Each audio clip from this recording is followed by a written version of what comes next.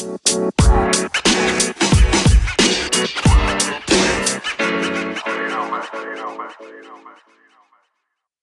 morning, afternoon, or evening, wherever you are in the world.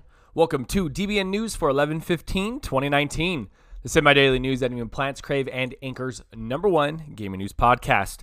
I'm Anthony, and I'll be your host today. With that being said, let's jump into this Friday news. First is from IGN, and it's super short again. I just have to include these because they're so short but so funny. New Mass Effect game is very early in development. A new Mass Effect game is reportedly in very early development at BioWare Edmonton. As reported by Kotaku, the project is being headed by longtime series producer Mike Gamble. There are no further details on the potential game at this time. The news of an in-development Mass Effect came as a brief mention in a larger Kotaku report on Anthem. And that's it, folks. It's so tiny, so short. But if you like Mass Effect, you're going to get a sweet, sweet surprise. Second is from IGN, written by Matt Kim. EA is overhauling Anthem with help from other developers. BioWare isn't just keeping Anthem alive, but allegedly planning on a major overhaul that will completely reconfigure major gameplay components of the game. That's according to a new report from sources familiar with the project. Kotaku reports that BioWare has been working on some kind of Anthem overhaul, which has struggled since launch earlier this year. The project is being referred to by some as Anthem 2.0 or Anthem Next, according to Kotaku sources. The report says concrete details on the overhaul are sparse, but the main takeaways are that EA and BioWare have not given up on Anthem and are instead working on content that will breathe new life into the game, similar to the Taken King expansion for the first Destiny.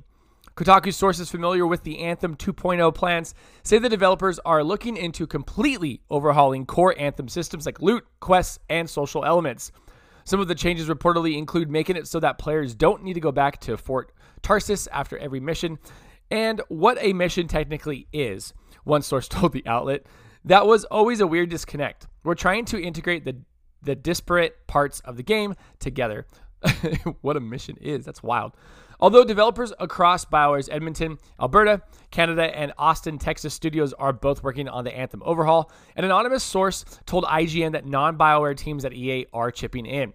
EA's wider art team that supports multiple EA titles like UFC and Plants vs. Zombies have done some environmental art ostensibly to free up time for the core team to do more major things. Their source says it's unusual for them to support BioWare since, like EA, DICE, and Respawn, BioWare has a dedicated art team. They just don't want to let this game die, or they can't let it die. Whatever it is, this thing's getting revived again for like the third, fourth time. Just let that sleeping dog lie. Third is from IGN, written by Jesse Sheeden. Robert Downey Jr. to return as Iron Man for Marvel's What If series. Apparently, we haven't heard the last of Robert Downey Jr. as Tony Stark. According to Jeff Goldblum, Downey will return to voice Iron Man in an episode of the animated Disney Plus series Marvel's What If. Goldblum let the news slip during an episode of BuzzFeed Celeb via Newsarama. He revealed that the episode in question will feature several characters from Thor Ragnarok appearing alongside Downey's Tony Stark, including his own villain, the Grandmaster, and Taika Waititi's Korg, with Waititi apparently already having recorded his new lines. This is cool.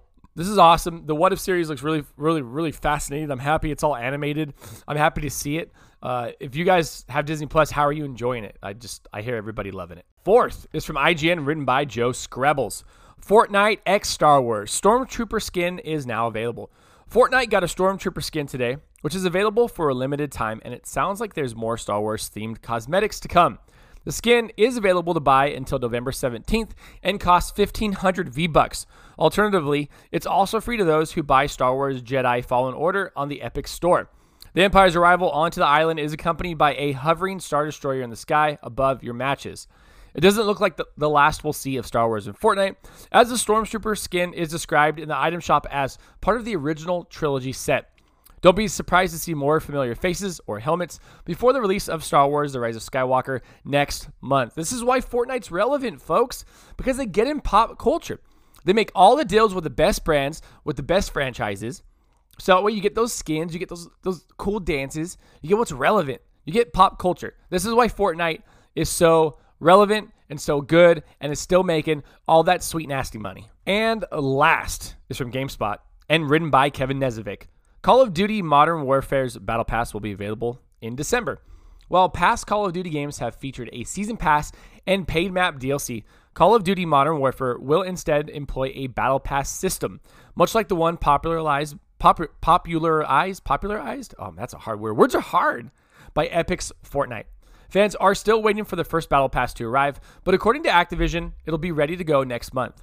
During its latest quarterly earnings call, Activision revealed that Modern Warfare's first season will kick off sometime in December 2019.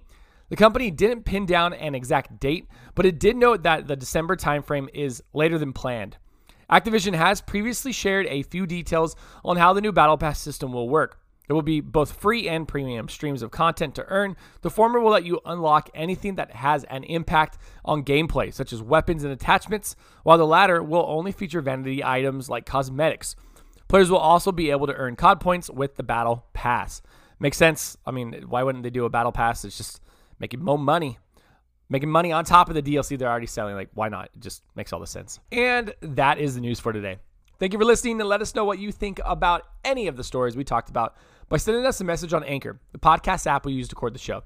If you'd like to support the podcast other than listening, please check out our Anchor page at anchor.fm/dadsbeardsnerds, or you can donate to us via the Support This Podcast button and sign up for a monthly donation of 99 cents, $4.99, or $9.99 per month. Find us on Twitter at dadsbeardsnerds, Twitch at dadsbeardsnerds, Instagram at dadsbeardsnerdspodcast, or if you'd like to be part of our ever-growing Discord community, you can find that link in our Twitter bio or the show notes for every show that we release. Until next time, I'm Anthony, and I look forward to making more content for you.